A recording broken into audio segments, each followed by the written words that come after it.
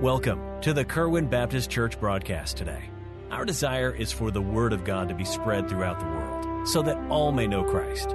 Join us now for a portion of one of our services here at Kerwin Baptist Church, located in Kernersville, North Carolina. Look at verse 1, if you will, of Hebrews chapter 12. Wherefore, now that word wherefore is kind of the same word as therefore. It's just a different first letter. But they both mean the same thing. Wherefore, therefore means this. Whenever you see that in the Bible, stop and look at what you just read. Because what you just read before this verse ties into what we're getting ready to read. Now, what is chapter 11 in Hebrews? Chapter 11 is what we call the Hall of Faith. It gives a lot of individuals, and literally, God here gives examples of people in the past that endured great things and finished their race that God had laid out for them in their life. So He gives all these individuals, He mentions some of the things that they all went through and how it took faith and it took endurance and it took patience and all these things. So then He comes to chapter 12. In other words, why did I tell you about all these people? Verse 1, here's why. Wherefore, seeing we also are compassed about with so great a cloud of witnesses, let us lay aside every weight and the sin which doth so easily beset us, and let us run with patience the race that is set before us, looking unto Jesus, the author and finisher of our faith, who for the joy that was set before Him endured the cross, despising the shame, and is set down at the right hand of the throne of God. Now look at verse 3. For consider Him that endured such contradiction of sinners against Himself. Notice this phrase, lest ye be wearied and faint in your minds. Wow, why would He say in your minds? I'll tell you why. Rarely have I seen Satan just tire a Christian out. He discourages a Christian out. It's usually not our bodies that just give way. That's why we quit serving God. And we do get tired. But it's usually the battlefield of the mind that Satan wins. And I'll tell you why. I think oftentimes in our circles and churches like ours, people stay busy and they're active. And if you're active in a church and you get involved, your body is busy. But where Satan gets the victories in the mind. And we sometimes will have people doing things in their bodies, but they've already lost the battle in their minds, and before long, you're going to quit. You just will. And it's not because your body gave out, not because you're just so tired. It's because Satan won the battle up here. And so He gives us a 3-step process that literally we use our minds to do to keep us from growing weary in our race. Okay, let's pray and ask God to bless us this morning. Lord, we love You. Help our folks, Lord, to gain from this what You would have them to gain. May they apply it to their lives. In Jesus' name, amen. Let me say this. Nowhere in the Bible are we promised that the Christian life was going to be easy. Do you know that? Nowhere were we promised it was going. Now, God did promise He would go through it with us, that He'd never leave us nor forsake us, that He'd give us the grace, and that He would always have enough grace and always have enough mercy, and He would always forgive us. And He's always promised that if you draw nigh to Me, I'll draw nigh to you. He's given all these promises. But He never promised that it was going to be easy. In fact, I'm not going to read the verse. You want to look it up? John chapter 16, verse 33. In fact, He promises it's going to be very different than that. He promises it's going to be difficult. And serving God is difficult. It's not easy. If it was easy, everybody would be doing it. But it's hard. It's difficult. Maybe I can tell you this. Getting saved is the easiest part of the Christian process. No, it was the hardest thing for Jesus to do. He had to give His life. But Jesus has made salvation so simple and so free and so available. It's literally the easiest thing we will ever do. The hard part is just to get people to believe. But salvation is easy. You don't have to earn it. You can't buy it. Salvation is the easy part. But if you get saved and you determine, you know what, because of what Christ has done for me, I want to live for Him. I want to give my life to Him. That's difficult. Seems to be the ideal here in the book of Hebrews. And what's interesting about this book is that in chapter 11, he mentions Christians that were enduring a terrible time of persecution. In fact, Hebrews was written during a time that the church on a whole was going through great tribulation and great persecution. Just to be a believer, just to claim the name of Christ, you face persecution, you face death, you faced all kinds of things. And Hebrews was written right in the middle of this. And it's written by an individual, I believe, named Paul. And I believe that he wrote it because he's an individual that used to persecute Christians. He's the very one that used to do it. Now he's a Christian. Now Christians are being persecuted. And Paul was stoned too, by the way. And he's writing to Christians that were going through great tribulation. Now, can I tell you something I believe with all my heart? And I'm thankful for every person here that's faithful, and I need to be more faithful. But you and I do not suffer persecution right now. You can say, well, the boss isn't very nice to me at work. Well, to compare that with being stoned. You're like, that boss just gives me a headache. Well, how would a nice 6-inch boulder do for you? That'd give you a headache too, wouldn't it? Let's be honest, it's not necessarily easy to be a Christian right now, and it's not popular, but it's certainly not, we're not being persecuted here in America. Now, there are people, Christians in other countries right now, that are being killed, that are being slaughtered, that are being imprisoned just to claim the name of Jesus. We have it very good right now. And yet it seems one of the hardest places to have people stay faithful to God's in America. Because we have it so good. And we have it so comfortable. Now, Paul gives us, and there's so many things I want to say more about this, but I believe here that Paul gives the author gives a 3-step process of how you and I are supposed to stay faithful. It's a battle in our minds. Number one, he says, that we are supposed to see the saints. He says, in your mind, he says, consider or look at the saints. Look at verse 1. Wherefore, notice he says, seeing. Wherefore, seeing we also are compassed about with so great a cloud of witnesses. So he's talking about here seeing. Now, we can't see them physically. But Paul here says, see our great cloud of witnesses. Well, wait a minute. How can we see it if we can't see it? It's in our mind. That's what faith is. But you know what faith is? Faith is believing even things you cannot see. That's what the Bible says faith is. That's when we believe in Christ, although we haven't seen Christ physically and we didn't see Him die on the cross. We believe the Bible. It takes faith to believe. Even though we haven't seen it, we believe it. And the Bible says without faith, it's impossible to please God. So we've got to have this. So he says first that we need to see the saints. This cloud of witnesses that are apparently witnessing what is going on right now. Now you say, preacher, what really does that mean? Well, as I dug into it, I found out it doesn't necessarily mean what I always thought it meant. Let me say this. As he begins this chapter, he starts with referring to chapter 11, as I've told you. Seeing this cloud of witnesses. Who is this cloud of witnesses? It's the individuals he was talking about in chapter 11. And he literally lists these dear saints of God, men of God's Word and women of God's Word that went through tremendous endurance and discipline and sacrifice and persecution. And they literally stayed faithful to the very end, which is what every one of us ought to want to do. Yes. Let me say some things about this. Number one, I want you to see when he's talking about these witnesses, these saints. Number one, I want you to notice they have run their race. They have run their race. All these folks in chapter 11, they ran their race. Now look at me. If they endured what they endured to stay faithful, you and I can too. Yes. They ran their race. Listen, as soon as you say, well, I just don't think I can keep on. You look at these folks in chapter 11 and see if you went through half the things they did. And if they can stay faithful, we can too. Right. They have run their race. Now listen to me. They did not run it perfectly. Right. But they ran it. God never said you and I have to run perfect. He just told us to run till we finish. They have run their race. Second thing I want you to notice is they have received their reward. Isn't that encouraging to you to notice that all these folks that followed us and preceded us, and I don't just mean the folks in chapter 11, I mean some of you, it's your own mom, your dad, your grandma, your grandpa, people that were spiritual influences on your life that might have already gone on to heaven. You got to realize that they ran their race, number one, and second, they have already received their reward. Right. You say, how do you know that? You can't see them because the Bible says they do. And I believe the Bible. Let me tell you something. My mom has received her reward.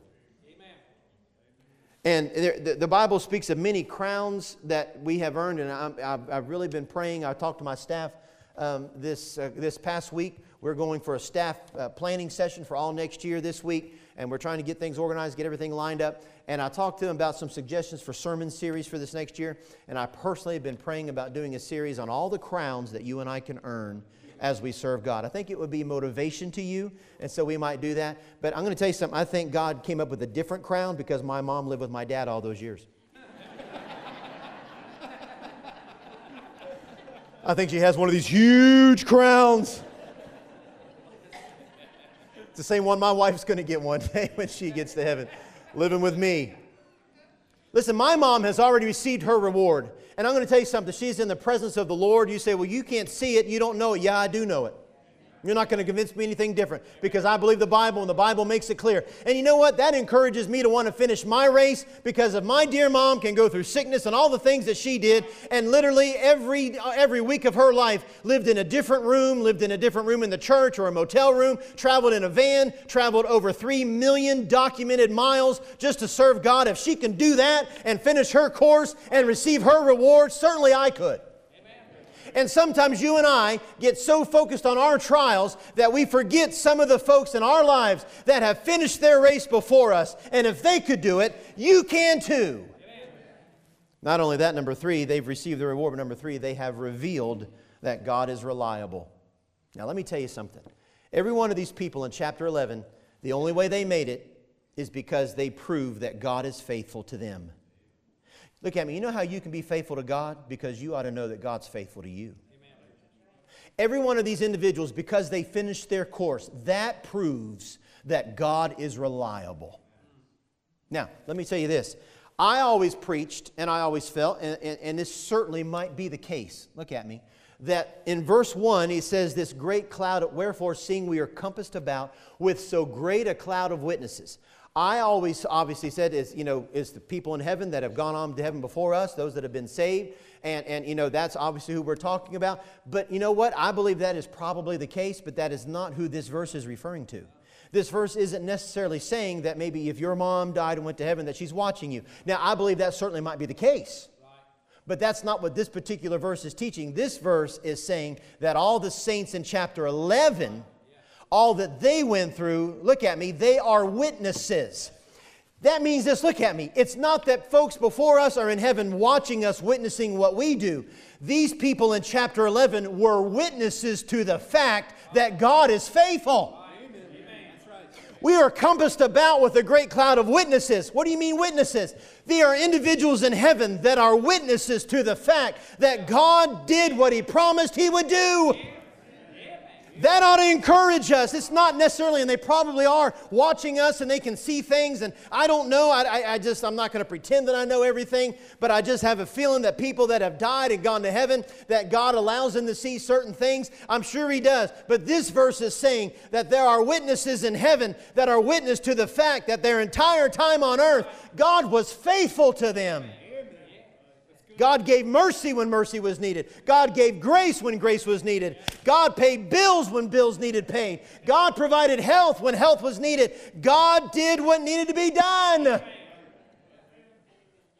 They're witnesses to that fact. It's like if I'm in a court of law and I want to prove that somebody did something, I'm going to provide witnesses. And those witnesses are going to witness to the fact that this person did such and such. And the witnesses he's talking about in verse 1 are these dear saints in chapter 11. And they are all witnesses to the fact that God allowed them through all that they went through. He was faithful and He allowed them to finish their course. You can too. You know why? God is as faithful to you as He is to any of these people in chapter 11. See the saints. They have finished their race. They have received their reward. They have proved that God is reliable. Number 2, He gives us the next step. Number 2 is see self. So we're to see the saints. All right? Look at what He says in verse 1. Wherefore, seeing we are compassed about with so great a cloud of witnesses. So look at them. Remember. Now He tells us to do something. Laying aside every weight and the sin which does so easily beset us, let us run with patience the race that is set before us. So now we move to where he says, let me tell you how you stay faithful. Number one, you see the saints. Number two, you need to see yourself. This is what he says for us to do. This is our job. Number one, he says to lay aside all weights. This one's a toughie. This refers literally to a runner making sure that all extra weights have been removed from his body. Now, I don't think that they're able to be here this morning, and I might be wrong, I don't know, see him, but Matt Grandis in our church, he runs marathons. You can look at me and know that I do not run marathons. Now, I am now running every day, but it's just to the store and back. But anyway, so you know, he runs marathons. Now, let me tell you why I don't look like I run marathons, and Matt Grandis looks like he runs marathons. Because he doesn't have extra weight. And I'm going to stop right there. That's enough of the illustration. I look like I do. And you know what? He is going to run a race much faster, much better than I could. If for no other reason, because I have so much extra weight. This is what Paul's look at me. Paul is not saying that you have to lay aside things that are wrong. He said you've got to lay aside things that are weights. In other words, there are some things in your life that aren't wrong, but they're keeping you from running the race God wants you to run. It means this, that it's not wrong for you to take trips, but if taking trips keeps you out of God's house so much, that's wrong for you. Not because I'm the boss. I'm not. God says that His house should have the priority. I'm not saying that, golf's wrong or fishing's wrong or none of those things. God forbid. I like all of them.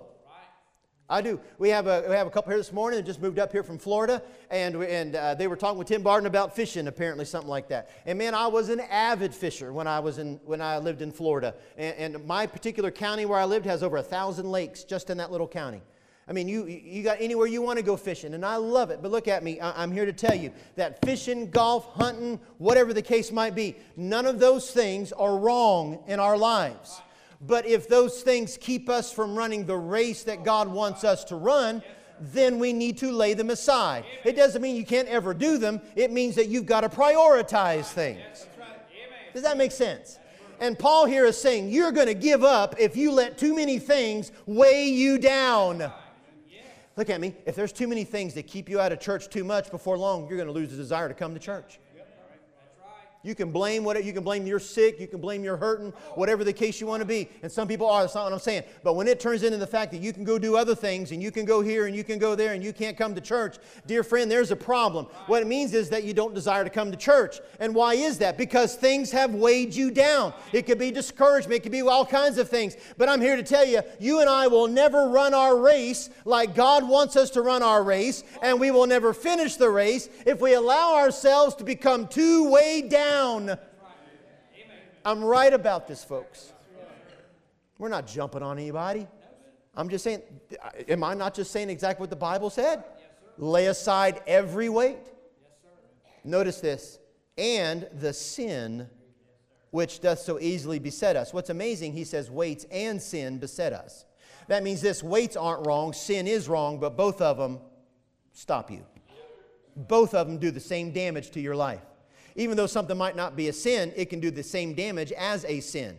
And you've all heard this. You all heard, I'm not going to belittle it, but some of you might be new or whatever the case might be. Let me illustrate this way. I used to illustrate, let's say I'm a runner, and I'm getting ready to go run the next morning, and I've got a big race. And when I line up that next morning, I've got a big overcoat on and a big belt with weights on it, and I got big army boots, and I got, things, and I'm holding big shoulder pad things, and I got weights holding my arm, and I'm ready to start this race. Well, I'm not going to do very good, and I'm certainly not going to win because I've got too much things weighted down.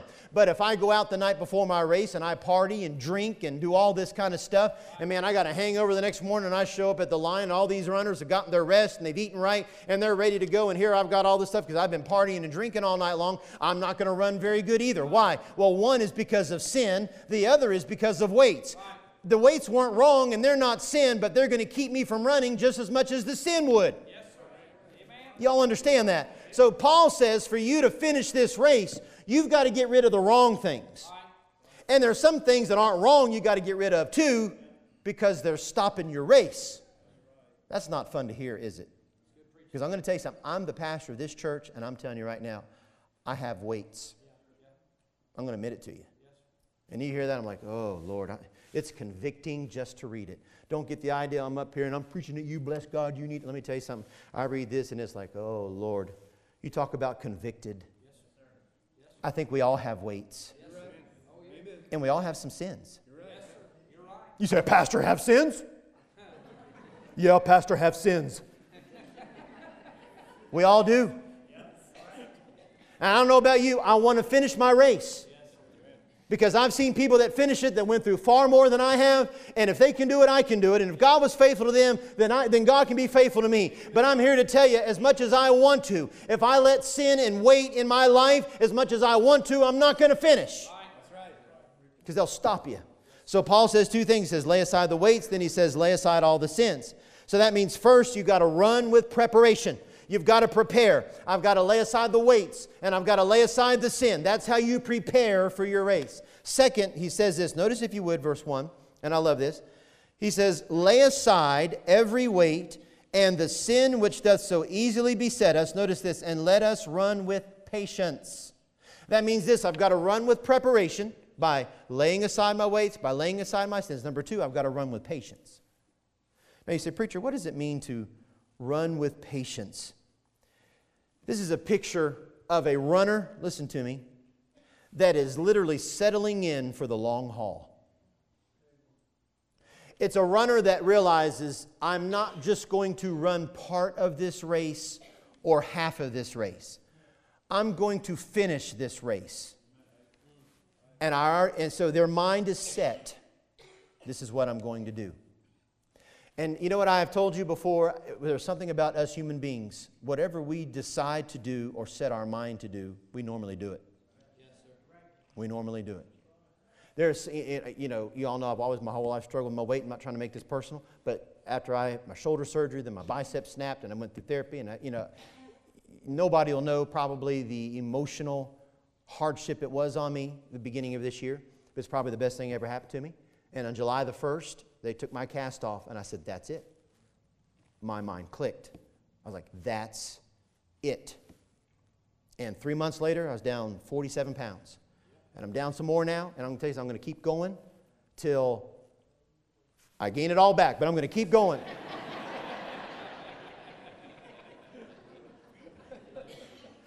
Now you look at me, I gave away over 1,000 donuts Friday night. And I did not eat one while I was on this property.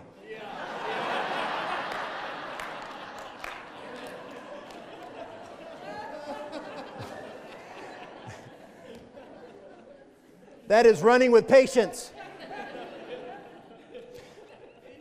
Let me say this. Notice this phrase, and this is very important of this whole thing with running with patience. Notice what verse 1 says. Now, please look at this. Let us run with patience the race that is set before us. You've got to understand that phrase, the race that is set before us, which means this. You and I each, we have a personal race to run. Now, let me tell you how you run this race with patience. Number one, you've got to understand. Number one, you've got to understand these things. Now, please get this. Number one, you have to realize that we each have our own race to run. I'm not running your race. You're not running my race. We have our own races to run. And listen, I'm not going to run in your lane, and you're not to run in my lane.